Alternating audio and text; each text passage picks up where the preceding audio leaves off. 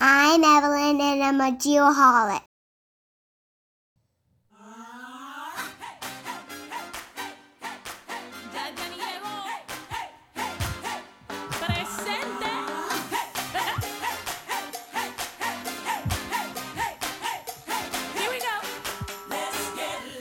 Here we go. Here we go. I know for a fact that is our first J-Lo tune. I think it is. You mentioned last week that there is a Spotify out there that has all of our opening music from every episode. I this is the first. I bet you it's the first J-Lo. No doubt. And a long time coming.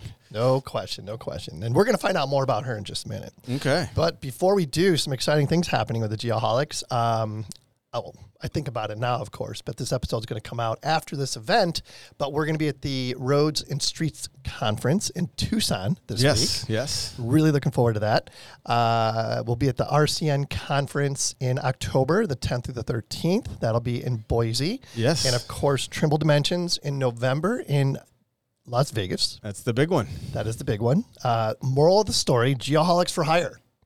If you have an event coming up and you want the Geoholics there. You want a couple guys to maybe do some interviews, have some fun? We will travel. We are your guys, no doubt. What else? Oh, the breast cancer awareness T-shirts. That's right. October 3rd is the last day to order them. We've had really good success, lots of orders coming in. Can't thank y'all enough. But October 3rd is the last day because that ensures folks that they will at least get the shirt during the month of October. So make note of that. And last thing I have really is a shout out to our newest patrons. Oh, yes. Mr. and Mrs. Carrie Faber. Hey, look at that. Yes, he must have been impressed. He must have had a good time. We had my dad on the show a couple weeks ago, and he was that impressed. He is now a what does NPR call it? A sustaining member.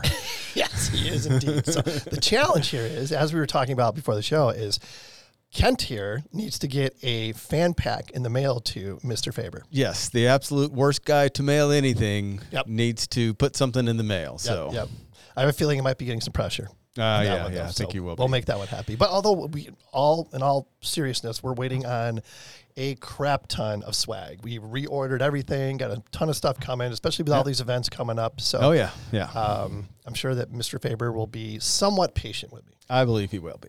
All right. Other than that, quick intro of our cast of characters. We have my good friend, Dr. Nick Smolowski, with us this evening. Dr. Nick, how are you? I'm good. How's everybody doing? Fantastic. Thanks for taking time to join us. Oh, it's my pleasure.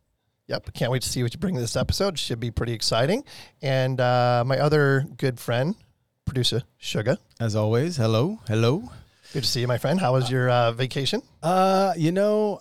It was phenomenal. You're still mentally on vacation. I am still mentally on the beach, just watching the waves come in and figuring out what we're going to have for our next cocktail or our next meal.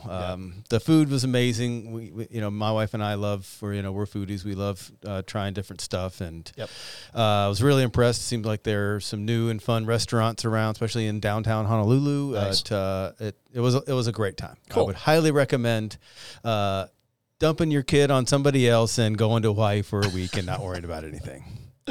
Oh, man. I almost volunteered to watch your kid just because she's such a sweetheart. But since your parents were coming in town, I was like, I know. You were just right at just about to offer your services. And then, it didn't happen. Did not happen. All right. Since you're on a roll here, tell us about that opening number. Jennifer Lopez. That was J-Lo with a song called Let's Get Loud. Everybody knows who J-Lo is, considered a pop culture icon and often described as a triple threat entertainer. With a cumulative film gross of, this is crazy, $3.1 billion just in movies, and estimated global sales of 80 million records, she is considered the most influential Hispanic entertainer in North America. In 2012, Forbes ranked her the world's most powerful celebrity and the 38th most powerful woman in the world. Seems like that could be higher. Time listed her among the 100 most influential people in the world in 2018. For her contributions to the recording industry, she has a landmark star on the Hollywood Walk of Fame and has received the Billboard Icon Award and the Michael Jackson Video Vanguard Award, among other honors. Yeah, she's something else. I'm sorry? I was just saying, shoo. Yeah, she's kind of a big deal. Yeah. And has been for a long time. Like a ridiculous, most of my adult life, she has been a huge star. I mean, that's just amazing. Yeah, no doubt about it. She looks phenomenal. Yeah. Looks great. Yeah. And she's married to...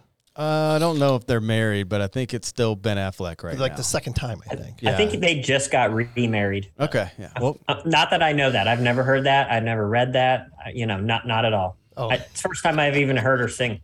but no matter who she's married to, she's definitely the dominant star there. She's the big deal. Yeah, I would say so for sure. And of course, our guest this evening got to have input on the music and is a J-Lo fan. We'll get into that here in just a minute. But before we do, we got to give a shout out to the Diamondback Land Surveying Studio. We actually finally received our bottles of Geoholics whiskey. Oh, yes. Yes. Which is really exciting. And Have you tried it yet? I haven't. I just can't bring myself to crack open the bottle. I know, it's just so pretty. We'll put one in the studio and we'll drink have it in to, here, yeah. of course. But yeah, so thank you to Trent for making all that happen. Really good partnership there. Super cool. Of course, he swapped out one Geoholics bottle for a Mentoring Mondays bottle, which is fine. That'll be the one we'll probably keep in the studio. Sure. As a matter of fact. Yeah, it makes a lot of sense. And he sent his whiskey mules to deliver it, a.k.a. his field crew. His field crew is his whiskey mules down to Phoenix to drop it off to us. Yep. So everything worked out perfect there. And again, can't thank Trent enough for his continued support of the show. On that, Producer Sugar, the degenerate lock of the week. How's this going? How's this going, my friend? We started this segment so this will be the third weekly lock of the week, and so far the locks are less locky than they should be. The last lock of the week was Minnesota, and they definitely did not do what any of us thought they would do. So with that, we have an upcoming game on Sunday. It's a big one for the Geoholics because I'm a Carolina guy, I'm a Carolina Panthers guy, and our Arizona Cardinals are going to be in Charlotte for the game on Sunday. The line right now is Carolina -1.5. I've been going back and forth on this all day long. I was heavy on the Cardinals because I think they're going to bounce back. But then I remember, as being to most of these games, the Panthers always do well against the Cardinals. So I say the Panthers by a field goal. Take the home team, take the Panthers. The Cardinals are in a downward spiral, and we just got our first win of the week last week. So take the Panthers. Take the Panthers. I'm on board with that. No question. Okay, new segment here. New segment. Yes, I just told our producer about it 3 minutes before we came on. Okay, well, it's not that big of a change. It's still Liquid Death, but now we're going to try this because I've had a lot of people ping me about, hey, why don't you promote a job posting or a job opportunity or something like that, right, yeah. which is a great idea. Oh, that is great. Yeah, so this is great. kind of an experiment. We'll see if there's any success out of this. So this is going to be Liquid Death's Job of the Week. Okay, all right. So our good friend, Nick LaFon, who's, of course, a surveyor. He's a principal of 1LS Surveying. He has a great opportunity for the right person. So 1LS Surveying, a little bit about the company, is a veteran-owned firm in Hillsboro, Oregon, and they are looking for one hungry LSIT, to complement the team. The successful candidate will be involved in survey projects from start to finish and will develop strong skills in evidence analysis, boundary resolution, and conflict mediation. This is a hybrid position, very important, allowing you to balance your time between field surveys, office collaboration, and drafting from home. A lot of people are looking for something like that. Yeah. Candidates intending to obtain a license will be prioritized, and get this, there are bonus points if you are a chess player. Really? I learned just now that our good friend Nick is a chess player. Interesting. All right. Next time I see him, we're going to have to strike up a game. Yeah. Sounds like a good resume keyword in there, too. Really, exactly. To apply, please email a short intro to, get this, Nick, N-I-C-K, at 1ls-surveying.com, explaining why you might be the best fit. I like that approach a lot. That's awesome. I hope he gets tons of applicants, and maybe we're onto something here. Maybe. I don't know. Never know. We'll see how it works. And if it works, what I would suggest is that if you work for a recruiter or something like that, you should probably be a sponsor or a friend of the program. going into next year. I would because think that'd be a good marketing resource. really good for, fit yeah, there. yeah, Really good absolutely. fit there. You Yeah. could have the weekly Liquid Death job. Of the Good. week. Yeah. Before we get to our guests this evening, here is this week's Bad Elf Minute. Hello, Geoholics, and welcome to Bad Elf's Point of Beginning, a segment specially crafted for the consumption of geospatial news, history, and technology. We hope you enjoy the content and perhaps even learn something. My name is Dr. Nick Smolowski. I'm a geoholic, and I'm here to be your geospatial guide. On September 21st, 2022, WSP Global announced its completed acquisition of the environment and infrastructure business of Wood Group plc, formerly known as Alameh Foster Wheeler. If you're unfamiliar with these two global powerhouses, a simple Google search will show you the caliber of company we are discussing. The purchased division boasts over 6,000 professionals and roughly 100 offices in 10 different countries, while WSP has over 63,000 employees worldwide. The purchase price was approximately $1.8 billion, subject to adjustments. The Environment and Infrastructure Group will now provide engineering, remediation consulting, environmental permitting, inspection, monitoring, and management services for WSP. WSP's president and chief executive officer explained, aligned with our global strategic action plan, this acquisition, along with other recently announced transactions, will contribute to the achievement of our strategic ambitions while expanding our geographical range and adding expertise in key sectors. This will create even greater momentum as we future-proof our cities and environment. Congratulations to WSP for this exciting opportunity. I'm excited to see what's next and to see your continual growth. Keep up the great work, helping our world be a better place. If you have any questions or comments about today's POB segment, please reach out to me via LinkedIn or through the Geoholics channels. And that does it for us at B2 Studios in sunny Texas. Live long and prosper, my friends.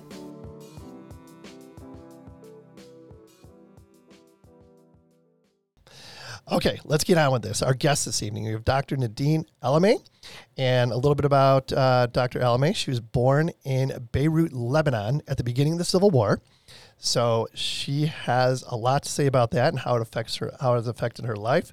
Can't wait to hear about it. She attended American University of Beirut for her undergrad and MIT, and she ended up with 2 master's degrees, one in urban planning and one in civil engineering. Wow.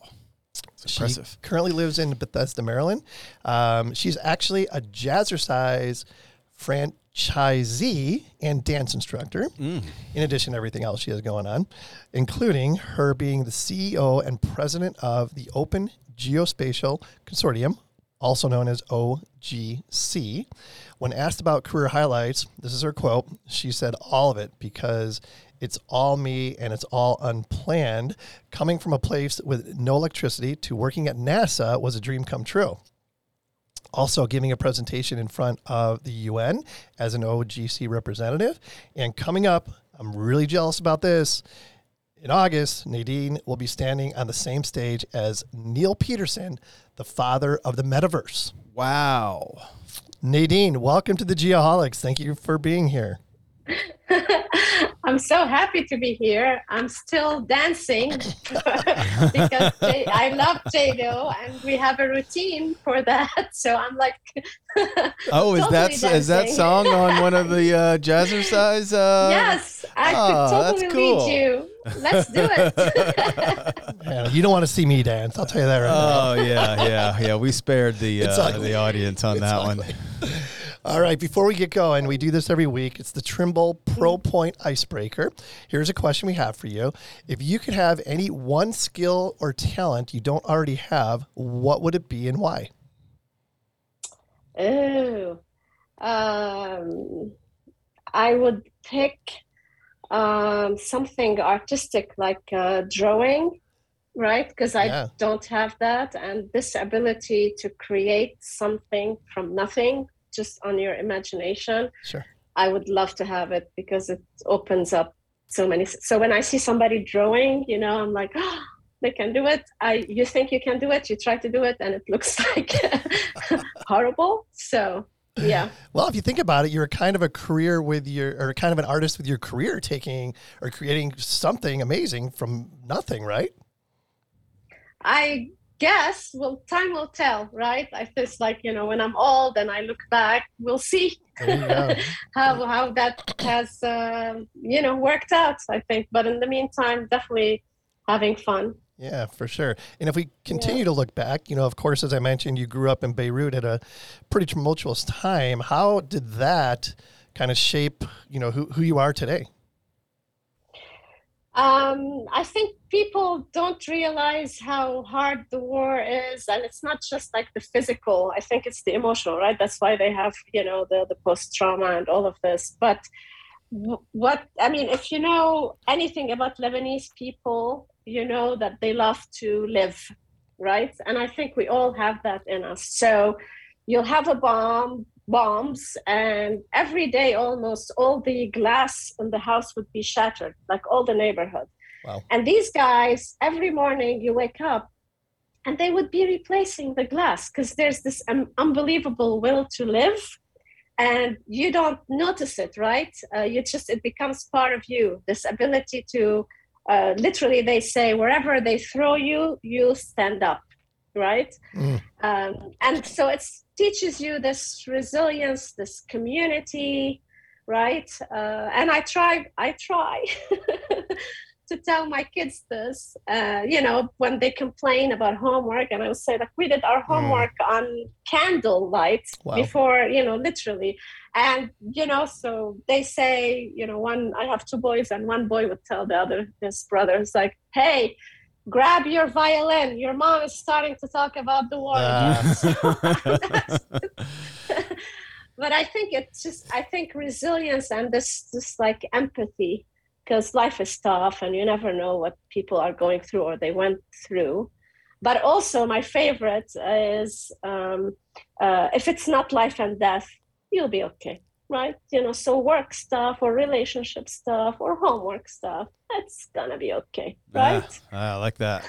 Yeah, really good point. Really good point. My wife always says, like, when I start to get worked up over like the silliest thing, she's like, nobody's going to die. Right. Nobody's going to die. It's going to be okay. It'll be fine. Yeah. Yes. Yeah. You're not in, it's not like imminent danger, Right. Exactly. Yes. Yeah. So you mentioned resilience and empathy. Those traits, how does that play into running a successful organization? Oh, it plays a lot, right? Because it's a sort of patience, right? As you work with others on something that's really, really big. So I think what we're trying to do these days with geospatial, if you think about it, we're finally outside of our bubble, and we're finally at the stage where we're able to solve the problems, like the disasters, like the climate, right? Like infrastructure. And I think you need everything you can have in your, under the hood, right? To get you through, I think, times that are super fast, global, right? So you have to be able to deal with multiple cultures and multiple languages. And again, I think that experience is being Lebanese, you grew up with 3 languages. My brother is deaf, so we grew up also doing sign language. So it makes you sort of open. And I think it's a good fit for the Open Geospatial Consortium in a way, right? So I think that's how it translates with, very interestingly to me, because this is like, is this me? I'm an engineer and a numbers person, and I end up mostly talking about the people skills and the social skills and the teamwork. And I think that's super important these days. So, yes. Yeah.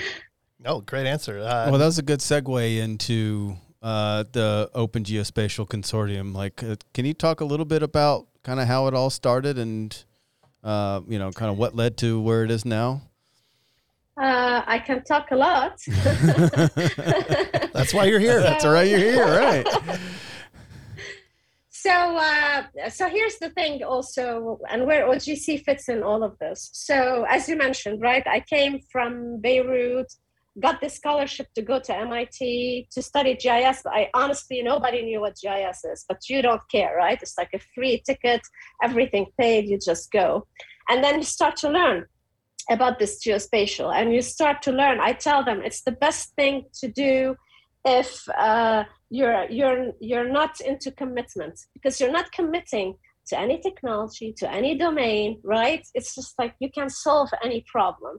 And that's, I think, how I bounced, right? You bounce from, NASA Earth observation to a little bit of consulting to aviation. It becomes, geospatial.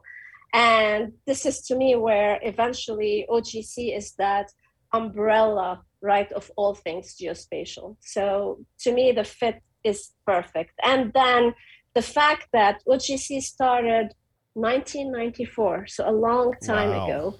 And these guys, right, the founders had the foresight to actually think about connecting systems and people, right, to solve difficult problems.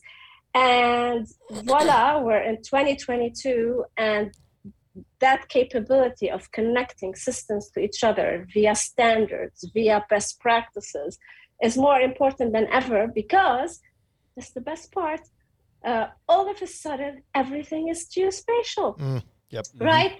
All of a sudden, everybody's talking about location, whether it's your car or your drone or the rover on Mars or the underground and digital twins and, the telecom companies. And so all of a sudden, I think you come, and I know that's what I see now, OGC. I like to call it the home of geospatial. So if you need data, you need to find people, you need to find workflows, processes, standards, new ideas. You just come to this home, right, where all of geospatial is happening. And then we're not just happening. I think that's the most amazing thing about OGC, is that this community then is the most amazing collective problem-solving community. They roll their sleeves and they work together, even though they're competitors, right? And they work together to solve flooding or wildfires or the Arctic. I mean, so much that they do together. And so, yes, I could say OGC is a not-for-profit global membership organization. We are at our largest ever because everything I said, this is the best time to be in geospatial.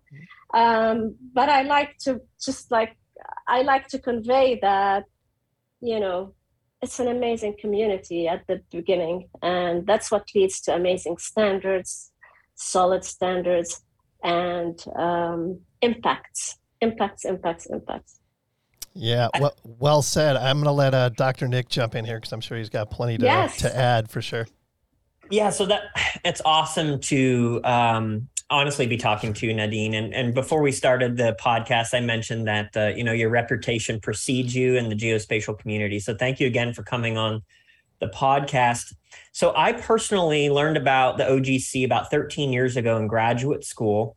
And at the time, this is about the same time that, for an example, Google Earth came out. So we lived in a world of kind of disparate, unconnected geospatial. And so I was doing geospatial or GIS, mapping, land surveying at ASU. And I honestly, at the time, I didn't really care about what everybody else was doing. And I remember watching the professor at the time talk about the OGC and really talk about standards a little bit and metadata, the data about the data.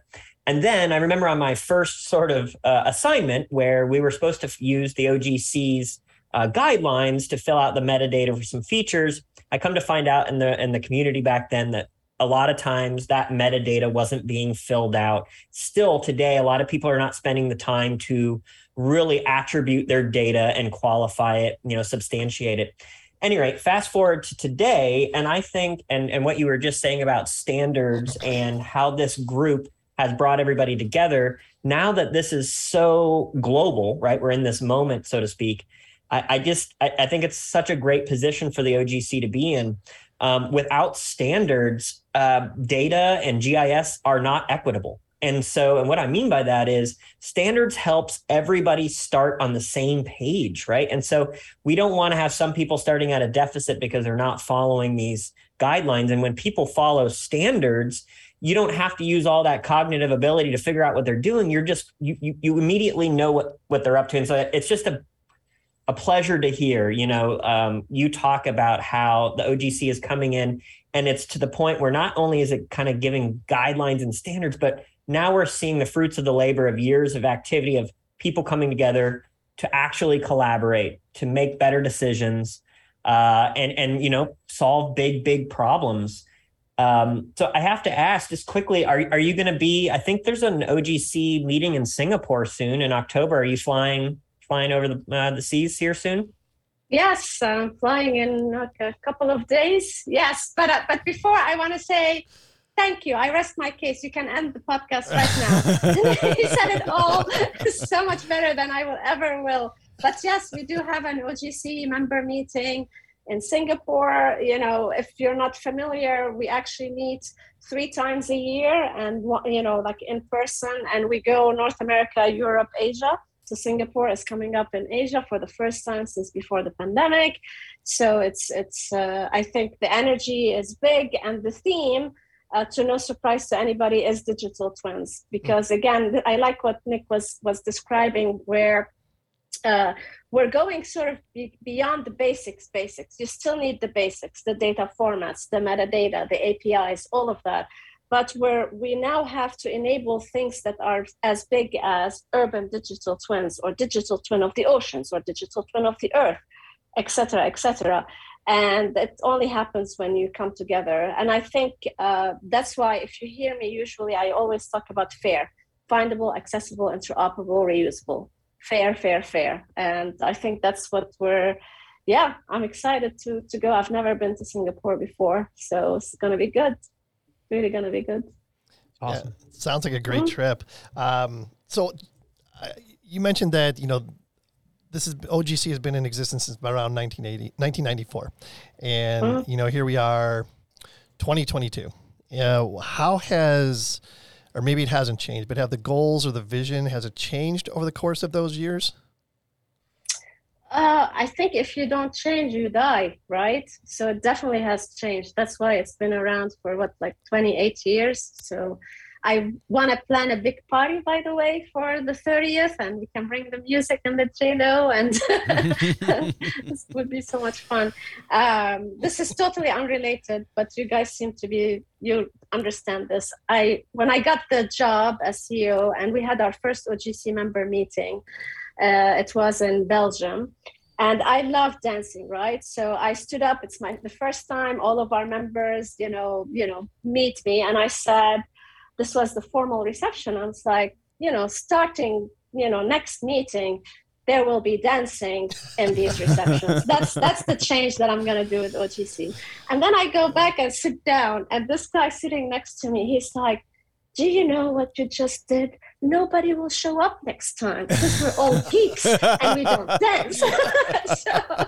so anyway, so that's the change. They haven't let me yet. My staff is still opposing, but the biggest change I think in OGC is this. I think it's the power, right, and this necessity, right, of changing with times, right. So what's happened in the last 5 years we're focusing on is modernizing the entire foundation of standards. So we went from web services and SOAP and XML, and now everybody's using JSON and open APIs.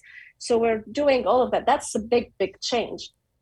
And on top of that change is how you get to the standard. So, and I tell them, sometimes when you say standard, people go, ooh, right? It's like, right? It's boring, you're boring, but what we're doing, and again, it's out of necessity. It's because the world is moving so fast. I call it, we're now developing standards at the pace of innovation. So I cannot sit down in committees for 10 years and, create the perfect data model. And, you can't do that today. The world will pass you by, and then we end up with non-interoperability. So the idea is we're starting from the ground up. And this is why you hear us a lot talk about developer-friendly standards. So, and it makes a lot of sense. So in an organization, picks a standard. It's not the CEO that comes in and goes, you shall, no, it's the developer who's building the applications, go searches, right? Find something and voila, it actually connects. So developer friendly in a very agile way. So we have like a sprint every 2 months, and you don't even have to be an OGC member. Sometimes we're like really open, and I'm like open, right? Just come help us test, new APIs or new models. And I think out of this experimentation, you get this documentation that's actually the standard, right? So it's the opposite. I don't write it, ask people if it's okay. It's the opposite. And the best part is for everybody is that what you write becomes, it's more snippets of code and examples of practical stuff, right? It's not a 500-page document. And yeah, not being a 500-page document is huge. So I think it's that change. Right now, you hear us talk a lot about cloud-native geospatial, same thing. If all this data is on the cloud, especially you've got all the satellite remote sense data, but also all the tabular data that's actually can be geospatial, and we have to do something that deals with that scale. So I think if I can have one more thing, of course. one more change, I think the makeup of OGC also changed over the years. So we used to have, so OGC is one of the, I think one of the unique forums that has representation from government, from the private sector, businesses, and academia. And it used to be, for the longest time, a third, until today.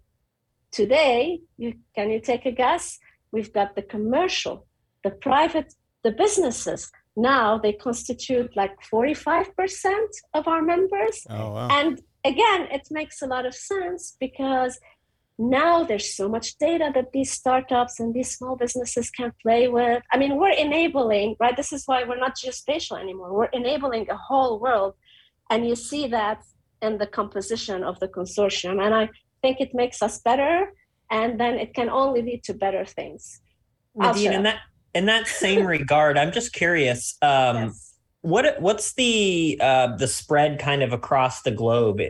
Do we have participation pretty equally in all the areas? Are there any countries kind of leading the way?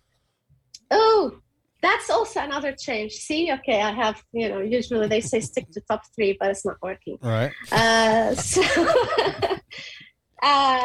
Yes. This is, I think, to me is amazing because I'm international, right? So traditionally it's been very heavy North America, US, right? And then Europe. Also makes a lot of sense. Today, I'm very happy because this is so new. Just like 2 months ago, right? We got a first principal member from Saudi Arabia. Wow. So something is happening. We had our first also principal members. So OGC has these levels. So principal is high, right? From South Africa, right? And I think it's really good. We're getting a lot of startups from, doing AI stuff. I think you can guess from where, from China, right? So that group is growing, from Japan. So you see the Asia Pacific. So if you give us, 5 more years, I think, again, we're bursting out of the bubble in every possible way. So it's very cool. Yeah. So forgive my ignorance on this one. So the standards that are being developed, are they recognized like at a global level? Are they recognized at a country level? What exactly does that look like? Oh, no, that's a very good question. It's so our standards are essentially internationally ratified standards. So when you comply, and we have compliance testing and everything with an OGC standard, it's a global international standard.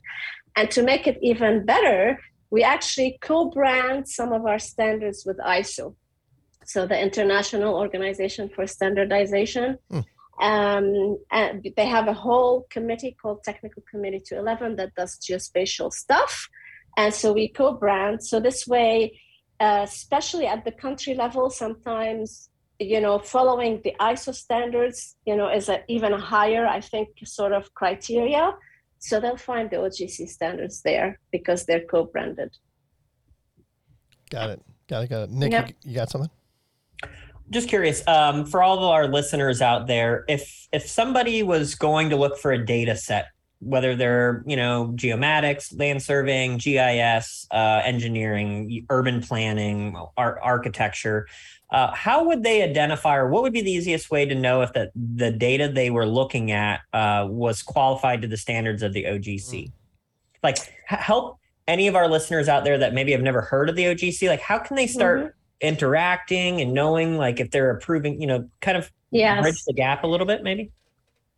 This is going to sound too arrogant, but I'm really not. But I think most likely, if you have nothing to do with geospatial, most likely it is OGC compliant. This is what I tell people, right? Because if you think, who are our members?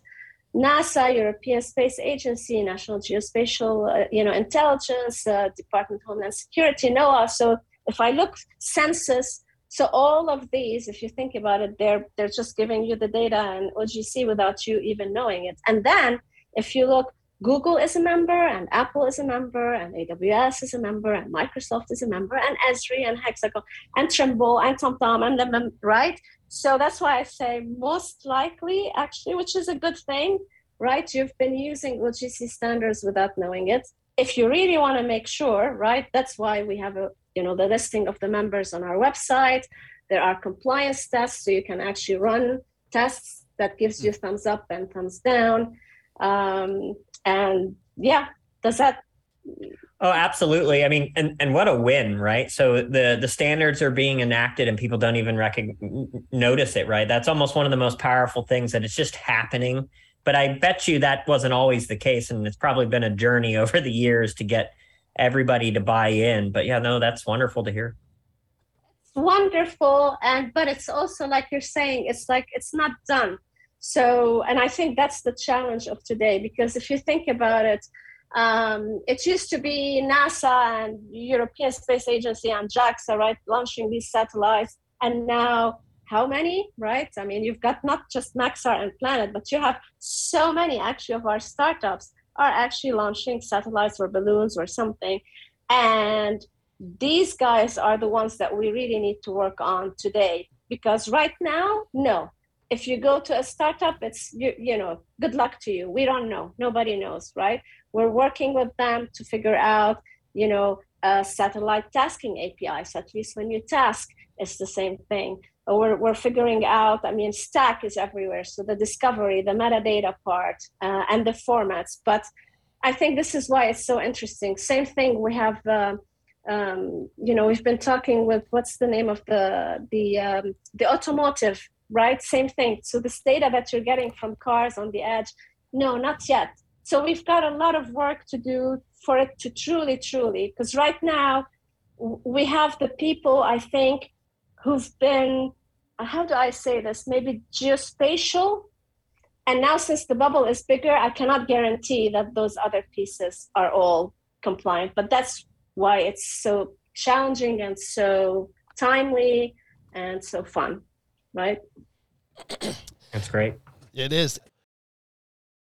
Hey, Geoholics, we'd like to give a shout out to this week's highlighted friend of the program, Cyanic Automation's Job Book. Do you think it should be easier to collect timesheets, daily work records, and invoices for your customers?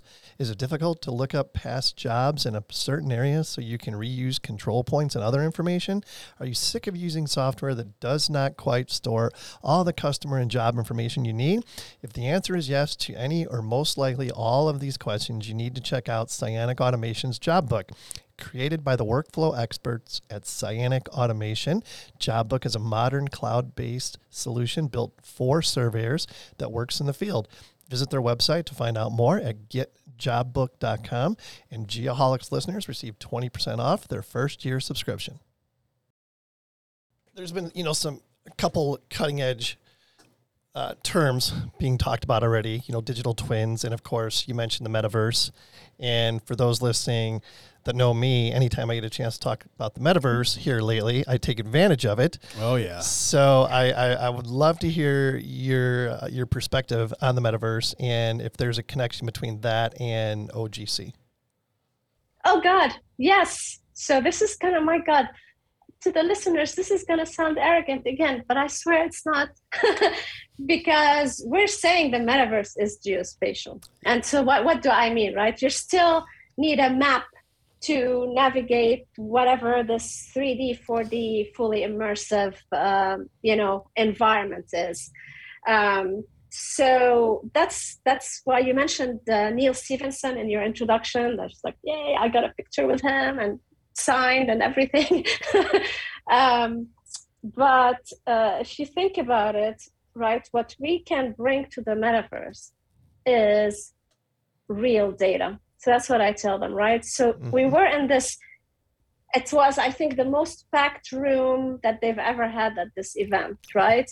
And I was standing there and I'm saying, all this stuff, you had Pixar and Roblox. It's like, it doesn't have to be fake. I can actually give you the real buildings of New York and any other city. I can even give you the underground infrastructure. I can even give you the indoor maps of some buildings, some schools, right? This is all our data. And they had Cesium, this amazing OGC member, who had this application where you can hand glide on top of any mountain in the world. It's not Hollywood, it's real data, That's right? cool. So it's amazing. My son is literally playing PlayStation downstairs, and I keep telling him, because I look how he does the New York thing, and it's like, we can make this even better. Imagine. So I think, and this, I think the geospatial is what's going to help link the virtual with the real world. Because, for instance, they're going to put cameras, or sensors in the real world, but you're going to see it in the virtual world. That's us, right? Because we have standards for the GeoPose standard, right? So where you're looking, the orientation, not just the location, and everything 3D. And that's what I told them, take it. And I got these young guys, right, coming up to me because they were video producers. It's like, where can I get the data from New York? It's like, yeah, it's amazing. It's really amazing. Does that help? I can go into the metaverse. It's a whole, can spend 2 hours with you because I'm as excited. Well, I just think that's a good connection between what we all think of the metaverse and, comparing it to, like, you could do it the Roblox thing, or you could do it with actual data that we actually have that exists right now. Yep. And that takes it to a whole new level as far as I'm concerned. Yeah. It's amazing. Yeah. I even think we're grooming our children with, when you look at things like Minecraft, they're already in the process of creating and interacting in these 3-dimensional worlds. It's going to be a really interesting, next 10, 15, 20 years as this technology becomes very prolific.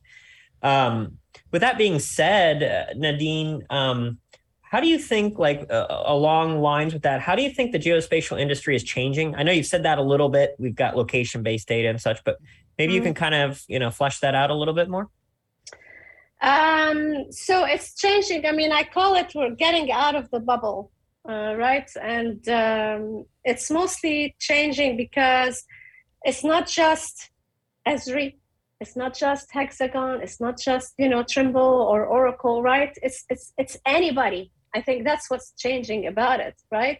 You know how they used to say every business is a software business? And I think these days it's like every business is a geospatial business. The insurance industry. There were again, you go to these conferences, it's mind-blowing because it's great because there's so many people you don't recognize, because it's those entrepreneurs that have found that, wow, I can actually, I met these guys, for instance, they were having a whole business around detecting trees from space. This is what we can do today with artificial intelligence. And imagine how many times we're looping around the globe at 2.5 centimeter resolution. It's insane, right? So they can categorize the trees, and so that the scientists, whatever they I don't know the word for the scientists that work, ecologists, so I don't know. Right, so that they can do all of this from space. And this is now also the geospatial industry, right? Yeah. So to me, you mentioned the, can't digital twins, and in my head,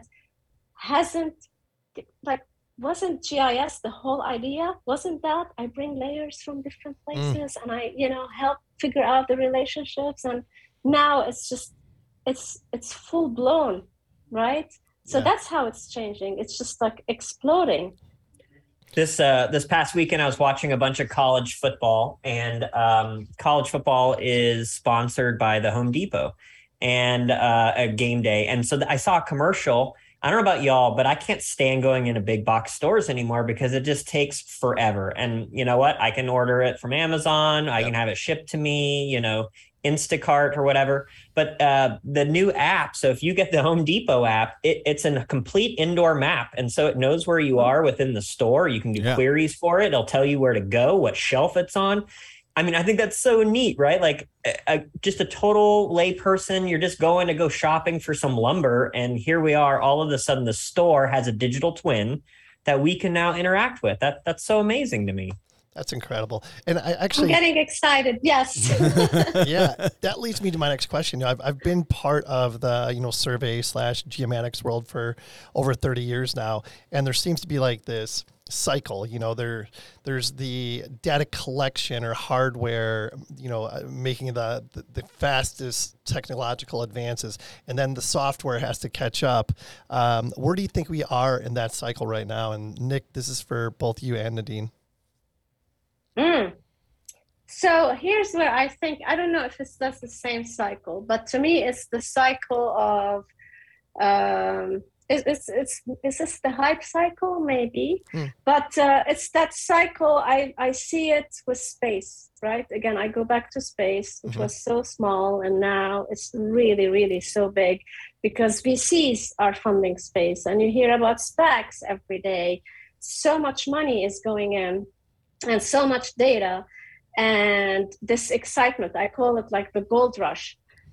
We're going to get the ROI in 6 months, and nobody cares about any standard or if it integrates with anything because money, I have to make my investors happy. So I think we're in that part of the cycle, like, woo, innovation, what can I do? And I think what this leads to is a lot of data that's not interoperable. And I think the cycle, eventually, some of these companies will die, or some of them will get together and say, we need a new standard, or we need some best practices, or the government will step in, right? And then you go into that cycle where, everything is integratable again until a new innovation comes in and you go through, woo, woo, woo, woo, woo. I think the next woo, woo is probably like edge computing and quantum computing. And I see that as the cycle of interoperability that you have to sort of just roll with, which is innovation and standards and, coexisting.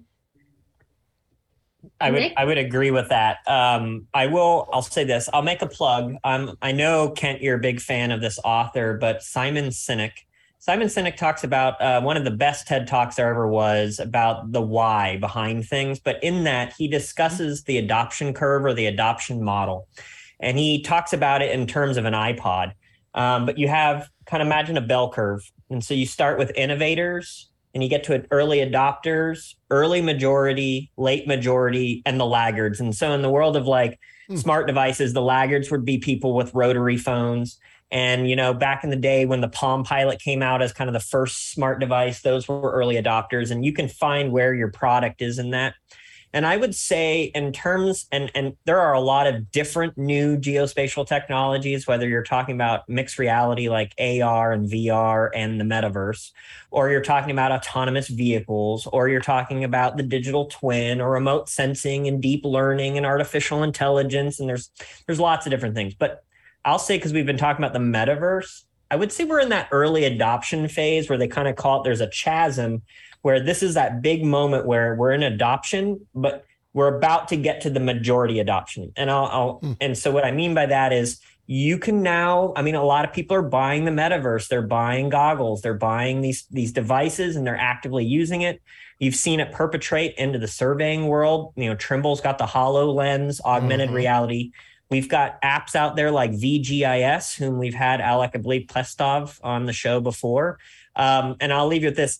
Over the last week, I reshared a post from VGIS, and it was one of the most liked posts I've ever had. Had about 7,000 people view it, and hundreds of likes. Long story short, it's a video of augmented reality of a backhoe digging a trench in between utilities.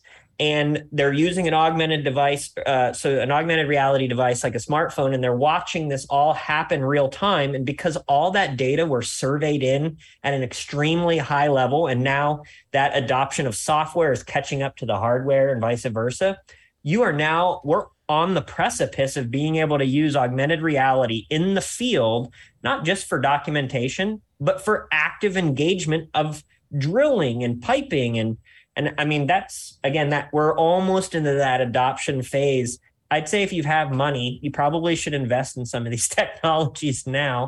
But yeah, I think that it's a steamrolling effect, right? It's coming quick. So sorry for the long-winded answer, but anybody out there, if you've never checked out Simon Sinek, check him out, and then check out the production adoption curve. Yes. So can I actually, I love this because that's exactly what I'm trying to do with OGC. Instead of saying, what do we do, which is the standard, is like, why are we doing this, which is connecting the systems and solving problems. But you mentioned the iPods, and one of the best things I heard, I think it has to do with this cycle as well. One of the best things I heard about the iPhone was actually, while it was the biggest innovation, the pieces that made it up were not new. Right. And I think, again, this is where we're just like putting together all the different pieces, and the applications that will blow our minds are not yet here. They will come once, people start to put it together, and you'll have the next whatever, right? Technology. Ray-Bans, you can buy a pair of Ray-Bans that have augmented reality in them now, and you can get news feeds in your glasses on your cool Ray-Bans. Check them out. Wow. I mean, it's here. It's a good place to be, this geospatial thing. Well, on that note, and you guys both talked about the geospatial moment that we're in, and that's something that, our good friend, our mutual friend, Keith Masback, had talked about when we had him on the show. He's like, we are in a geospatial moment right now. And I personally could not agree with him more, and I'd love to hear what your thoughts are on that, Nadine. Oh, we're at the best place at the right time, which comes, I think, with its challenges. So yes, it's the moment for geospatial, yay. But sometimes it scares me a little bit because I've been an entrepreneur, right? I had my startup, and when you're an entrepreneur, you are focused on what you're trying to do. Right. So that's why I was in air traffic control, the drone people, right, were figuring out their own technologies, not even going back to look at what legacy stuff exists. Right. So I think that's what concerns me. There's a lot of woo that sometimes people forget that we've been doing. Esri has been around for how long? 50 plus years. Right. The foundation is not new, but sometimes you see, especially social media, I think we live in the times of social media. When you look at social media, it's like you have these guys talking about these things. It's like, yes, I did it as a project at MIT, right? It's nothing new, shut up. But it's new to a lot of people, right? So I think it's great we're in a geospatial moment. I think this podcast, I think what you're doing here, with your whole series, is to actually help connect, right, this new generation with the amazing foundation that we have as geospatial people, which is all free, right? It's not like we're charging for this. Everything is free, so that they don't have to reinvent the wheel. So I think there's that. And then this also leads me to, it's definitely a geospatial moment, and everybody's rushing and everybody's focused. And one of my concerns is that we're going to create different types of silos. So OGC was created to bridge the silos. And right now there's so much excitement and investment that we may end up with different types of silos, and we may have to pay for it. And that's why I keep talking to people and pleading with them that if we connect now, right? On the basics. I'm not stealing your business from you. That's the whole point of standards. I think Nick said it very nicely. You build on it. Mm-hmm. But let us connect now so that we don't have a huge mess 5 years from now. Makes a lot of sense. Absolutely. And before I forget, Nadine, I want to congratulate you on winning the best sound effects ever by a guest. What sound? That's coming back in later podcasts. Oh, yeah. I have to now listen when we're done. We'll make sure we'll reference the woo-woos, Yeah, for sure. I love it. So, being that we just talked about this incredible geospatial moment that we're in right now, I mean, what advice would you give to folks? And Nick, I want to definitely give you an opportunity to answer this as well, that are considering a career in geospatial. Ooh. So my best advice is actually don't get stuck on the technology, going back to the why, right? Focus on the problem. What are you trying to do? What impact are you trying to make? Are you trying to solve a problem in agriculture? Are you trying to solve a problem with climate change, with underground? Focus on that, right? And the rest will flow. The money will come, the technology is here, or you will create it, your partners, you'll find them, and your customers, because sometimes I do find, because of this, fascination of this moment in time, you end up just going after the shiny object. So I would say, if you're building a career, what are you passionate about? What problem you're trying to solve? And then look at how geospatial can help you. And then please look around, Google before you go off and start your own thing, because you'd be surprised. There's a lot of open source, there's a lot of open standards. Now we have a lot of open science. Use them so that you can get wherever you want to go faster. And there's a ton of geospatial related startups happening right now. And what advice could you give to folks that are considering, going to work for something like that? Is there some questions or some research that they can do to make sure that it's a good decision? Because not every single one of them is going to be successful. That is true. So you know what? I don't know, because this is a very personal and depends on the business and whatever. My philosophy is it's a great experience either way. I mean, you have to go into everything with your eyes wide open, right? With your eyes wide open. And you have to ask the right questions that are good for you. But I would also say don't overthink, right? Because sometimes you can make that startup successful because you are so good and you want to do it. And then if it fails, it fails. Again, this is the best time to find a job. So it fails. Yep. You go and find something else, because my God, this world is so big these days. Yeah. Great answer. I love that. How about you, Nick? What do you have to add? You know what? I'm gonna pull one from my old buddy Kent Grow here. I've known you, Kent, for a long time, and you've always been an advocate, whether it was United Surveyors of Arizona or being an APLS through this. From the people I know you worked with, but finding a mentor, finding somebody that is in the industry that can help you along. I think the world of geospatial, as we've been discussing tonight, has gotten very large, and it can get easy to get lost in that sea of largeness and vastness. Nadine mentioned trying to figure out what you enjoy. What are you trying to solve? I think that helps, right? Kind of as a guiding path.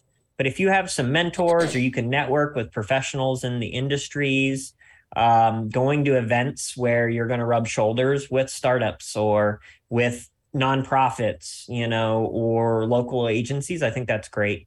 I will also say, Google search it, and here's a plug for the local community in Arizona. I had a student recently email me if I knew any jobs in geospatial community in Arizona. And I literally just sent them a link to AGIC, the Arizona Geographic Information Council. Yep. They have an Esri dashboard that all the geospatial companies can contribute to. And it's a job board built on a GIS for GIS people and geospatial people. And a simple Google search would have found that for you. And what a great resource. And I think as of last week, there were 22 jobs in the greater Phoenix area, that had postings there. So yeah, those are a couple of recommendations. But yeah, network and find somebody that you can trust and come alongside them. Yeah, well, I appreciate the kind words, Nick. And one of the things I'll add to that, I know this isn't a mentoring podcast per se, but one thing I've learned, like I do consider myself a mentor, having been in the business for as long as I have, and being willing to share that knowledge. But the funny thing is, the younger folks that I mentor, let's say, I learn just as much from them as they probably learned from me, which is a really interesting thing because that generation, the younger generation now, learns at such a pace. It's incredible. So what you're saying is your mentee taught you how to use a cell phone and stuff like that? I'm just kidding. Instagram, Yeah. Social media. No, but it's right. You're right. It's a two-way street. It right? really is. Yeah. And sure. Nadine, I know you have a special fondness for connecting people in this, industry as well. Do you have any thoughts about networking, connections?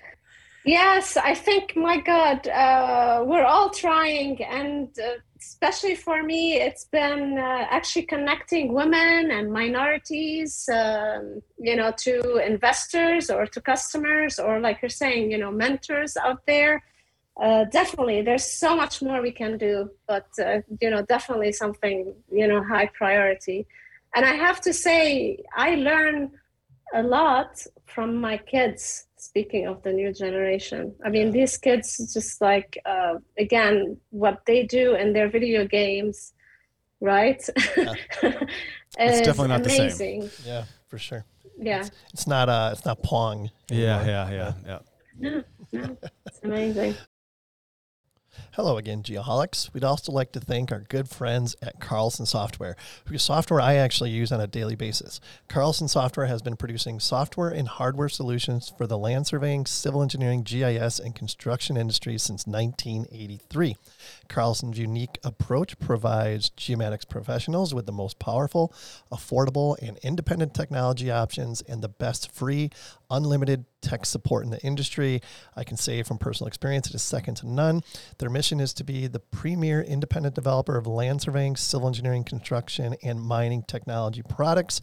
To find out more, visit carlsonsw.com and be sure to mention that you heard about them on the Geoholics. So what are you excited about? Yes. Nadine, what are you excited about moving forward? I mean, whether it be 1 year, 5 years, what keeps you motivated? What keeps me motivated is there's so much work that could be done that I know we can do, right? I go back to the biggest problems, disasters, right?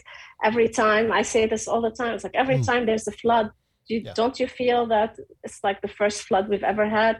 Oh my God, where do I get the data? And who has the data? What can I do? And what system? And what visualization? How can I? So, my God, right? And how many floods and wildfires? So I think there's that those problems we can solve because we go back to FAIR.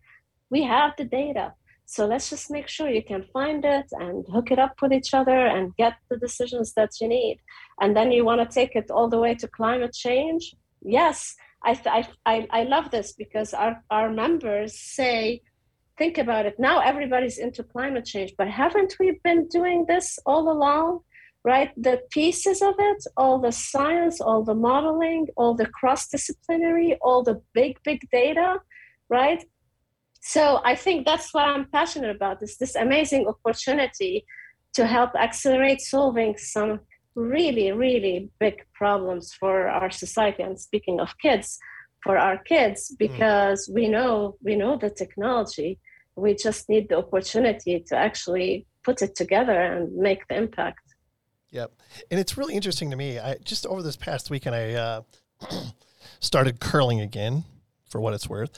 And we had like a mini curling competition at our curling club, and I met a bunch of people I had never met before.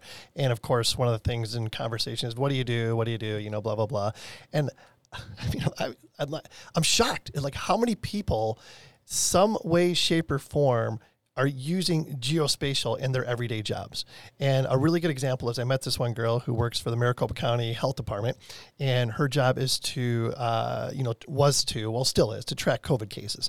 And she's like, when I told her what I did, she's like, oh my gosh, I think I, can relate to what you do, because we have these maps and every single COVID case is plotted on the map and this and that, and they're tracking trends and this and that. So this is massive. This is a massive, massive movement. Yeah.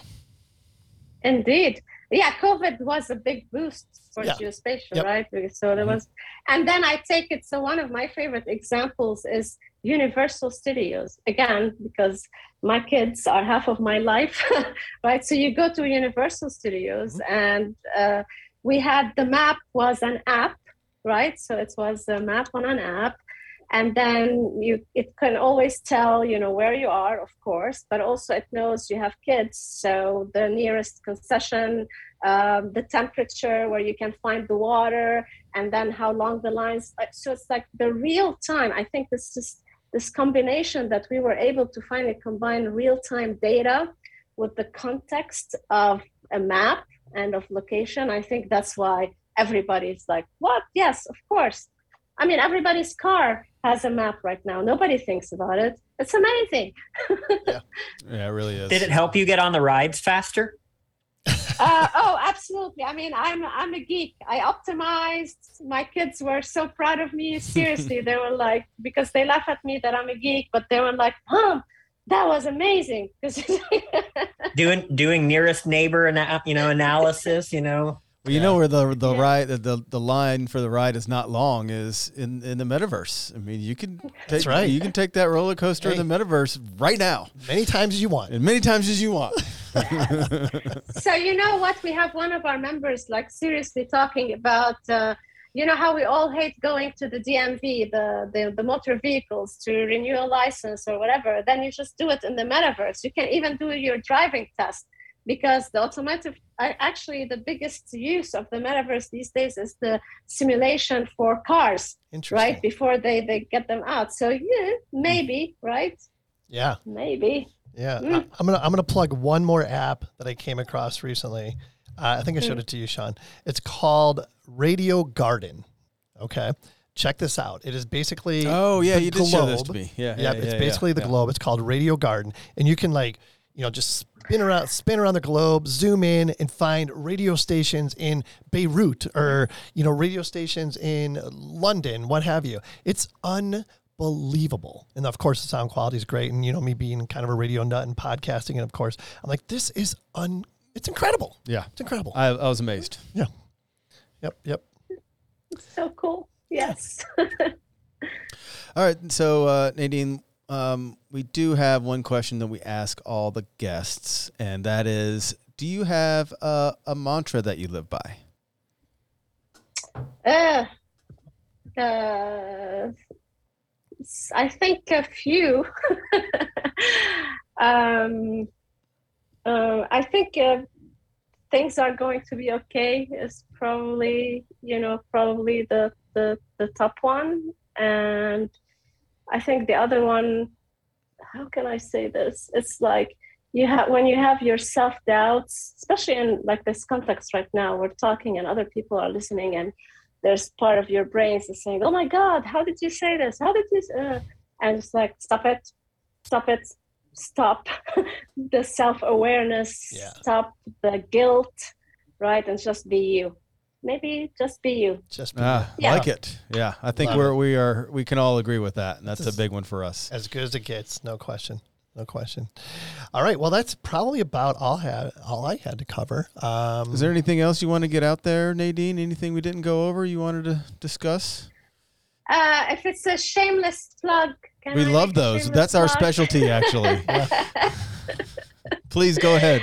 A shameless plug that, OGC exists and does all this amazing work to support all this growing, exploding ecosystem because of our members. So if you are using geospatial or you're into geospatial, please consider joining as a member and actually supporting this organization that supports the world.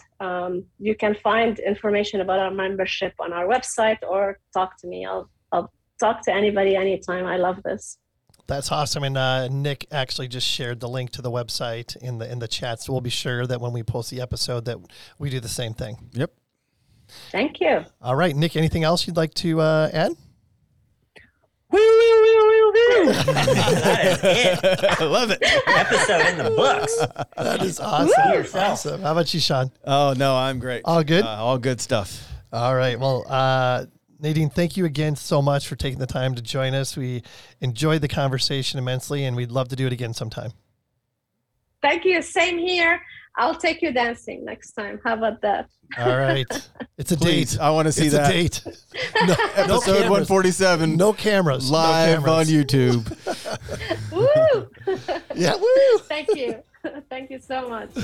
All right. Another great example of adding value and making friends. So much fun. If you'd like to be a guest on a future show or have any topical ideas, shoot us an email at info@thegeoholics.com. If you haven't already, October 3rd is the final day to order your Geoholics Breast Cancer Awareness Month t-shirt. J-Lo, Let's Get Loud, available everywhere. Until next time, everyone, be safe and healthy.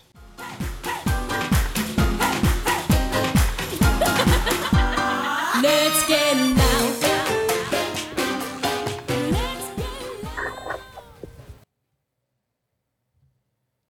Thank you to our 2022 friends of the program, Advanced Geodetic Survey, agsgps.com, Airworks, airworks.io, Bad Elf, bad-elf.com, Cyanic Automation, getjobbook.com, Diamondback Land Surveying, diamondbacklandsurveying.com, Extreme Aerial Productions, extremeaerialproductions.com, Get Kids Into Survey, getkidsintosurvey.com, Mentoring Mondays, mentoringmondays.xyz, Monson Engineering, monsonengineering.com, Nettleman LC Prep, lcprep.com, North Star Surveying, northstarsurveying.com, ProStar Corporation, prostarcorp.com, Safety Apparel, safetyapparel.us, Topodot, new.certainty3d.com, and finally Trimble Geospatial, geospatial.trimble.com.